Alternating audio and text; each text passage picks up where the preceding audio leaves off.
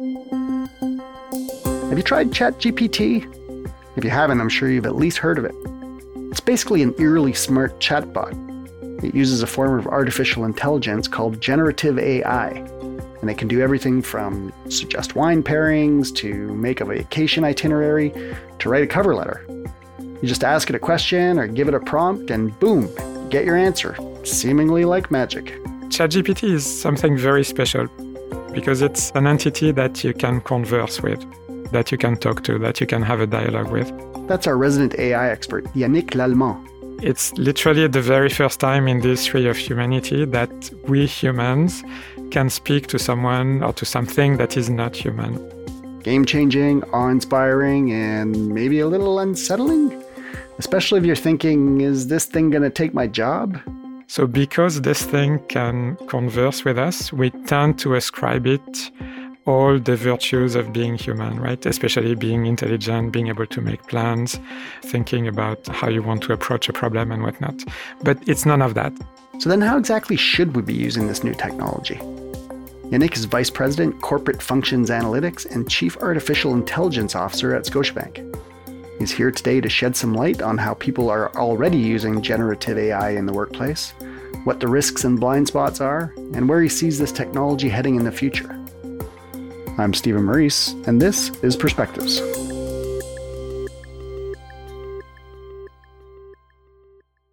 Yannick, thanks for joining us again. Really appreciate you coming. Thanks for having me. So we're talking about ChatGPT today, and in preparation for that, I actually downloaded the ChatGPT app on my phone, and I asked it to write a short bio of Yannick Lallemand. It said, "I'm sorry, but as of my last knowledge update in September 2021, I don't have information on Yannick Lallemand." I'm not famous enough for ChatGPT. We'll get into some of the shortcomings of ChatGPT, but maybe we'll start out with some of the basics. So last time you came on the show, you summarized what AI is for us using cats of all things to illustrate, which was very helpful. Maybe you can now break down what generative AI is in a simple sort of way. How is it different from regular AI? And your answer can involve cats or not. That's up to you.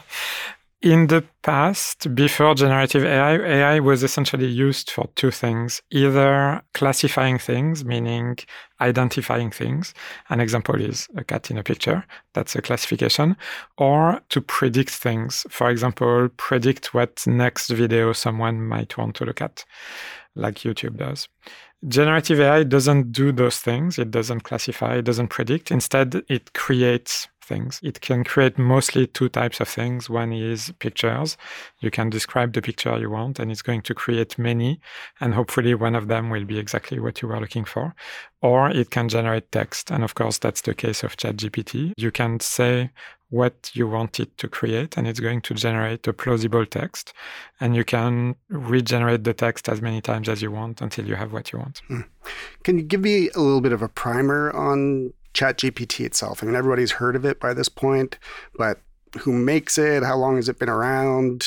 How does somebody go about using it if they haven't used it already? Is it free? So ChatGPT came out about 1 year ago.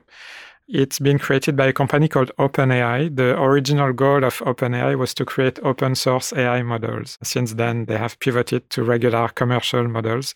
It is free for personal use. They have pay versions for enterprise use.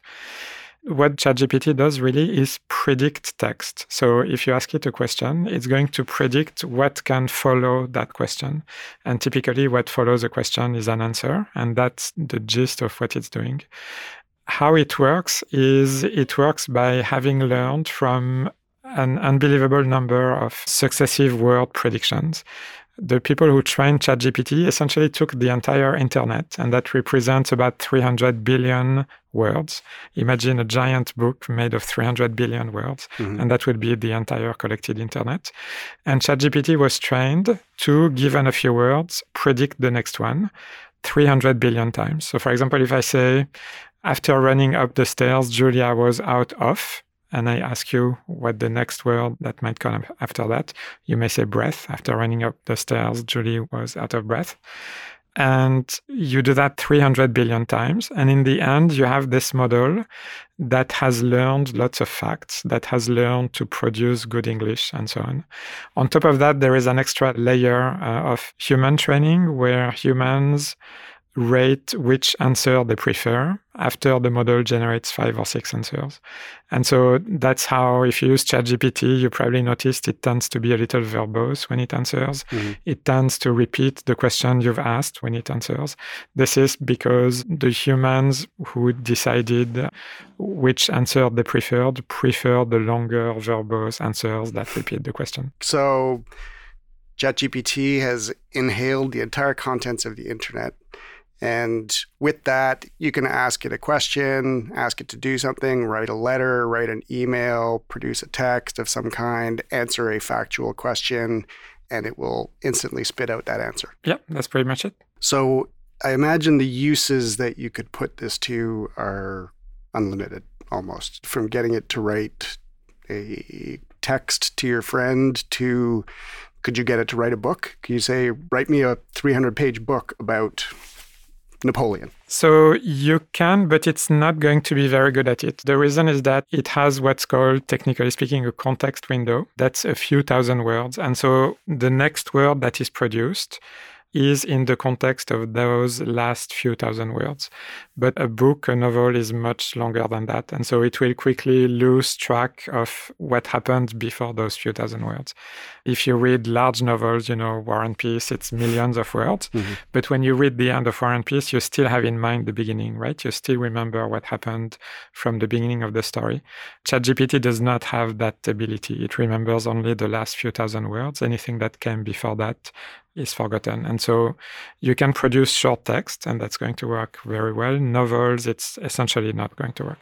So what is the thing that it's probably most useful for a regular person? It's pretty good at answering general knowledge questions. It has learned more knowledge than any human has in their heads by far.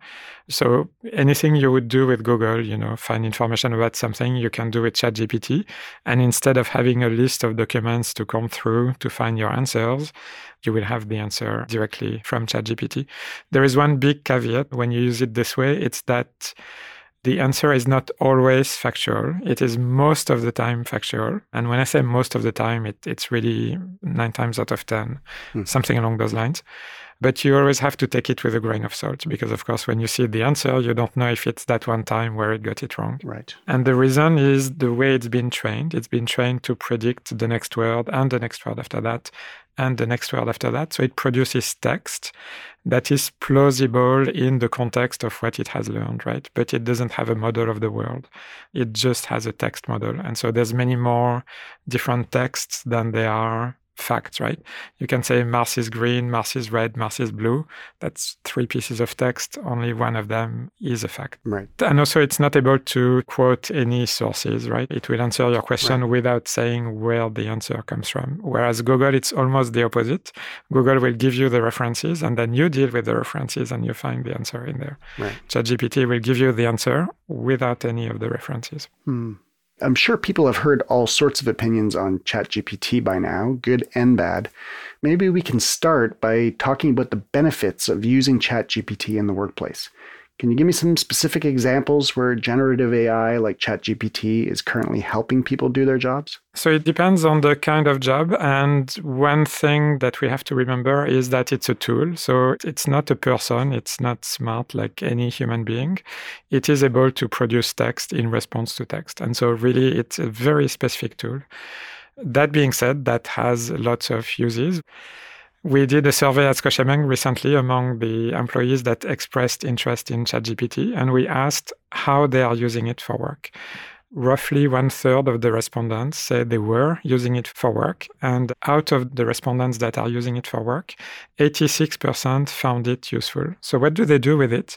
They do things like creative writing. So creating social media posts, editing them to make them shorter, longer, more formal, less formal, simpler, punchier, even funnier. All of that ChatGPT can really help you do. It's not going to create an interesting social media post from you from nothing. You will have to guide it and be very specific in what you want, but it will help you produce it faster, for example. Other things it's really good at is analyzing and summarizing complex text. So, for example, we are a bank. We deal with a lot of regulations, and regulations are typically very long and difficult to understand. So it's very good at summarizing, extracting the key points. So at least you can know if the text you're looking at is relevant for you or not, and then you can dive into it deeper. It's very good with helping you with Excel formulas. Excel formulas are essentially a programming language, but most of us who do use Excel are not software developers, so we don't necessarily know how to program those formulas so easily. But for ChatGPT, Excel formulas are just a language like English or what have you. Mm-hmm. So it's very good at translating English into an Excel formula. And then we got a lot of really creative ideas too. One of my favorite is one of our procurement officers. She deals with specifically AI-related products. She uses it to program ChatGPT to simulate being a vendor in a negotiation with her. And so she can have a session with ChatGPT where she explains, this is where I'm at with this vendor. That's the context. That's what happened. What is the vendor going to get back to me with, and how can I prepare for that? Again, very, very specific. It does not replace anyone. It just helps our procurement officer actually be ready for next time she talks to a vendor. It seems to be the undertone of a lot of what you're saying. It's a tool. It's not meant, at least at this point, to replace people in doing their jobs. Is that how you see it? Yeah, that is very, very much how I see it. ChatGPT is something very special because it's an entity that you can converse with, right? That you can talk to, that you can have a dialogue with. It's literally the very first time in the history of humanity that we humans can speak to someone or to something that is not human, right? So because this thing can converse with us, we tend to ascribe it all the virtues of being human, right? Especially being intelligent, being able to make plans, foreseeing the future, thinking about how you want to approach a problem and whatnot. But it's none of that. Even though it can have a conversation, it cannot do any of those things. It can just produce text in response to a prompt. Let's get into the potential downsides of using ChatGPT in the workplace. What are some of the concerns that either you in your role or businesses generally have about introducing ChatGPT in the workplace? So there are two main concerns. The first one is what we call the third-party risk. ChatGPT is an application that is developed by a third party, by OpenAI. ChatGPT, of course, is not the only one. Google has similar things. Microsoft does as well.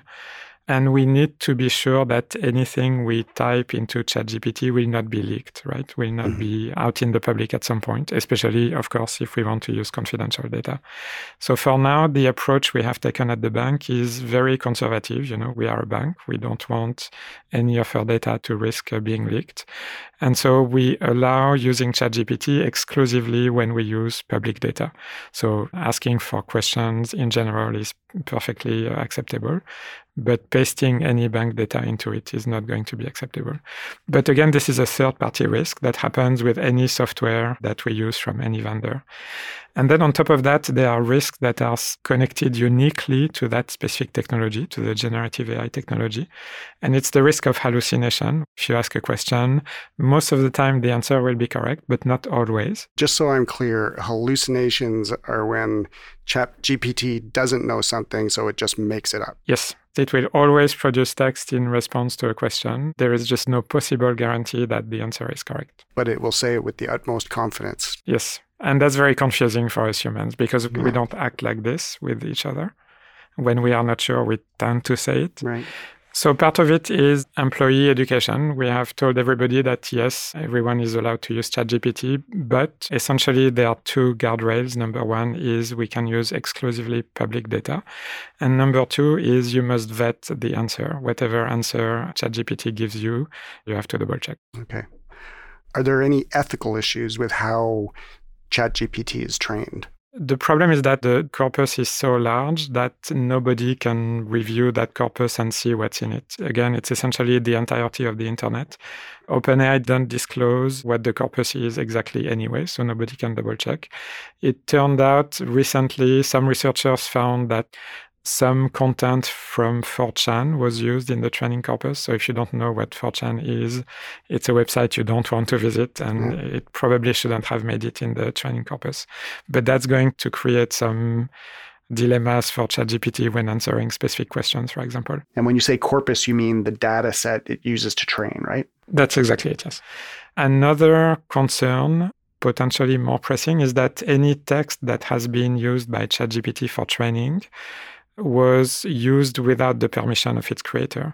So ChatGPT, for example, has ingested the entirety of the New York Times archive that is available online, but the New York Times never consented to that. Right. And of course, it's not just the New York Times. So this is playing out in courts at the moment. It's not clear which way it will go, but the same concern exists for generative art model, because all of the artists whose work has been used to train the models, none of them consented to their work being used this way. Yeah, so some massive copyright issues that are going to play out eventually. Yeah, and it's not clear which way it will go. So I mentioned earlier in the example of trying to get ChatGPT to write a bio about you, and it said it didn't have any information up to whatever it was, September 2021. Is ChatGPT continuing to learn, or is it stuck at that point in time where nothing that's happened since then is included in its answers? It is stuck at that point in time. If they want to bring it up to date, they essentially have to retrain the model one time again from scratch. So maybe that's going to be, the next version of ChatGPT. But the current one is frozen for good. Okay. So how do you see the future of ChatGPT or generative AI in terms of the world of work? So you're asking me to predict the future? Yes, of course. The answer is not clear yet. My personal prediction is that we are going to see a lot of small applications that are useful for very specific jobs. So, for example, you can have QA bots that will answer contact center agents' questions. For example, when they're on the phone with a customer, they don't always have all the answers, especially if the customer is asking for something a little unusual. We also have been looking at many other types of use case. One is this vendor simulation. You can imagine having a mini user interface for procurement agents where they can use that to train and get ready. All those small applications, I think, will get their own mini piece of software, and each of them will be targeted to a very specific group of employees. That's how I think it's going to play out. So 10 years from now, is ChatGPT or one of its competitors going to be everywhere? Is it going to be part of our daily lives? I think it will be. It's already starting to be part of our daily lives. It's going to get better and better. It's going to be integrated in more and more applications like the Microsoft Office suite and so on. So yes, I have a strong prediction for this one. Let's meet again in 10 years. Okay, I'll put it in my calendar.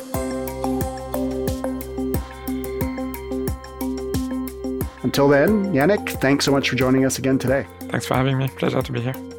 I've been speaking with Yannick Lallemand, Vice President, Corporate Functions Analytics and Chief Artificial Intelligence Officer at Scotiabank. And as we mentioned at the start of the interview, Yannick's been on the show before with a great explainer about how AI works in general. You can find that in our feed, and we'll link to it in the show notes as well. The Perspectives podcast is made by me, Stephen Maurice, as well as Armina Lagaya and our producer, Andrew Norton. For a transcript of this episode, visit our website, scotiabank.com/perspectives. We'll see you next time.